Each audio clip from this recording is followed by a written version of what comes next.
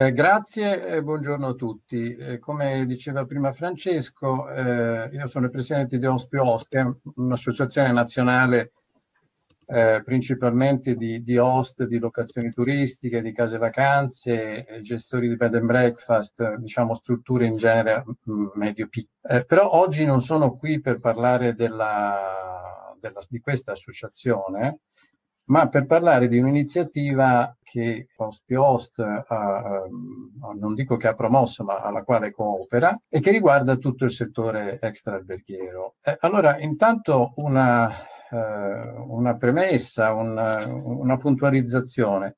I problemi cominciano già dal nome, cioè voglio dire, questo settore fino adesso si chiama extra-alberghiero, cioè un nome che in fondo non dice che cos'è, ma dice cosa non è. Se volete è una cosa abbastanza singolare, perché tendenzialmente i nomi dovrebbero indicare esattamente una caratteristica precipua delle cose e non solo quello che non sono. Come sapete, il settore è molto variegato, ci sono tante attività diverse per tipologia. Se uno volesse andare a vedere tutte quelle che sono le attività dell'extraalberghiero, probabilmente farebbe notte, perché si va dal rifugio di montagna fino al campeggio e robe di questo genere. E naturalmente, come dicevo prima, visto che non c'è un altro nome, quando si parla di extraalberghiero si raggruppa tutto quanto, anche se magari il focus è su attività di tipo un pochino più tradizionale. Ora, la diversità alla quale facevo riferimento si manifesta anche in una sorta di anzianità specifica diversa fra le varie attività. Mi spiego meglio. Chi di voi non ha visto dei film ambientati negli anni 30, 40, 50, dove si vedevano persone,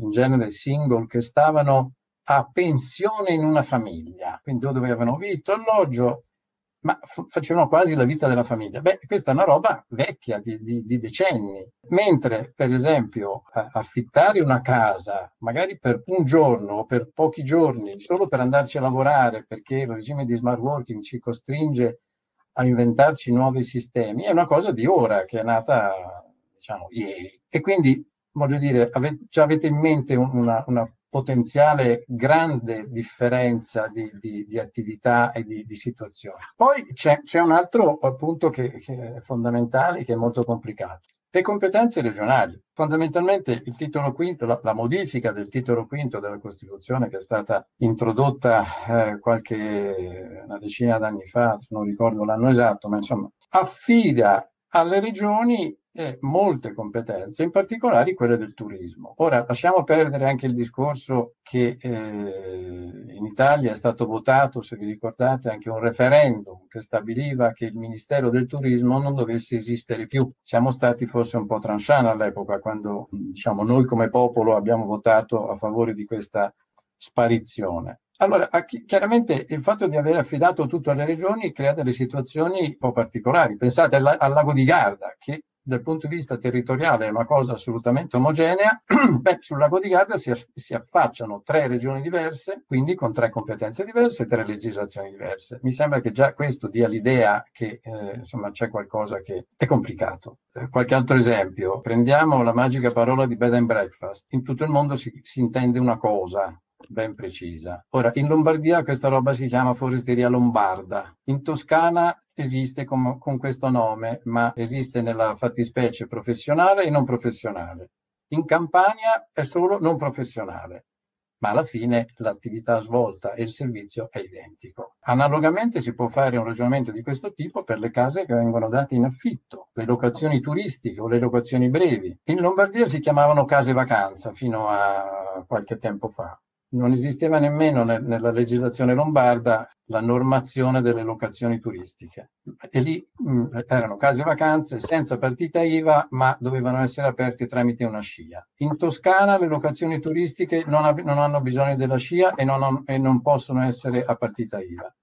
Nel Lazio si parla di case vacanza. Capite bene che e in Toscana di case vacanze sono solo con partita IVA. Capite bene che è un guazzabuglio veramente complicato. Ora, è chiaro che questa roba qui, e quindi il fatto di avere attività che vengono da storie diverse, da tradizioni diverse, con normative diverse, eccetera. Cosa ha fatto? Cosa ha comportato? Fondamentalmente frammentazione, perché le varie associazioni nate nel tempo sono state principalmente associazioni a carattere locale, perché ovviamente la normativa, essendo di carattere locale, aveva bisogno di essere seguita, non dico contrattata perché non si riesce mai a contrattare, ma insomma in qualche modo con una certa forma di dialettica, diciamo, sempre a livello locale, vuoi comunale o regionale, e a livello nazionale questa cosa qui invece, diciamo, era scarsamente rappresentata. Quindi alla fine che cosa si è determinato? Una frammentazione molto alta delle rappresentatività di questi soggetti e fondamentalmente uno scarso peso politico, perché è chiaro che quando il vecchio detto divide et impera, da dove viene? Viene da qui, cioè dal fatto che quando i soggetti che si devono occupare di una cosa sono tanti, sono frammentati, tendenzialmente tutti sono poco forti e la somma complessiva non è detto che sia la somma dei vettori corrispondenti, è ovvio, no? Ora, però questa roba qui è fondamentalmente un paradosso, è veramente un paradosso, perché la consistenza numerica del fenomeno è tutt'altra, cioè è una cosa sorprendente.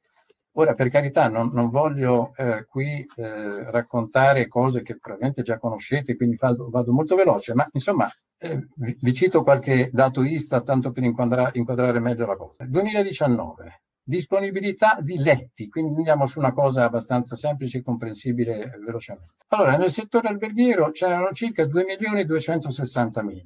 Nell'extra alberghiero, tra extra alberghiero tradizionale, poi ci attacchiamo locazioni turistiche, siamo a circa 3 milioni.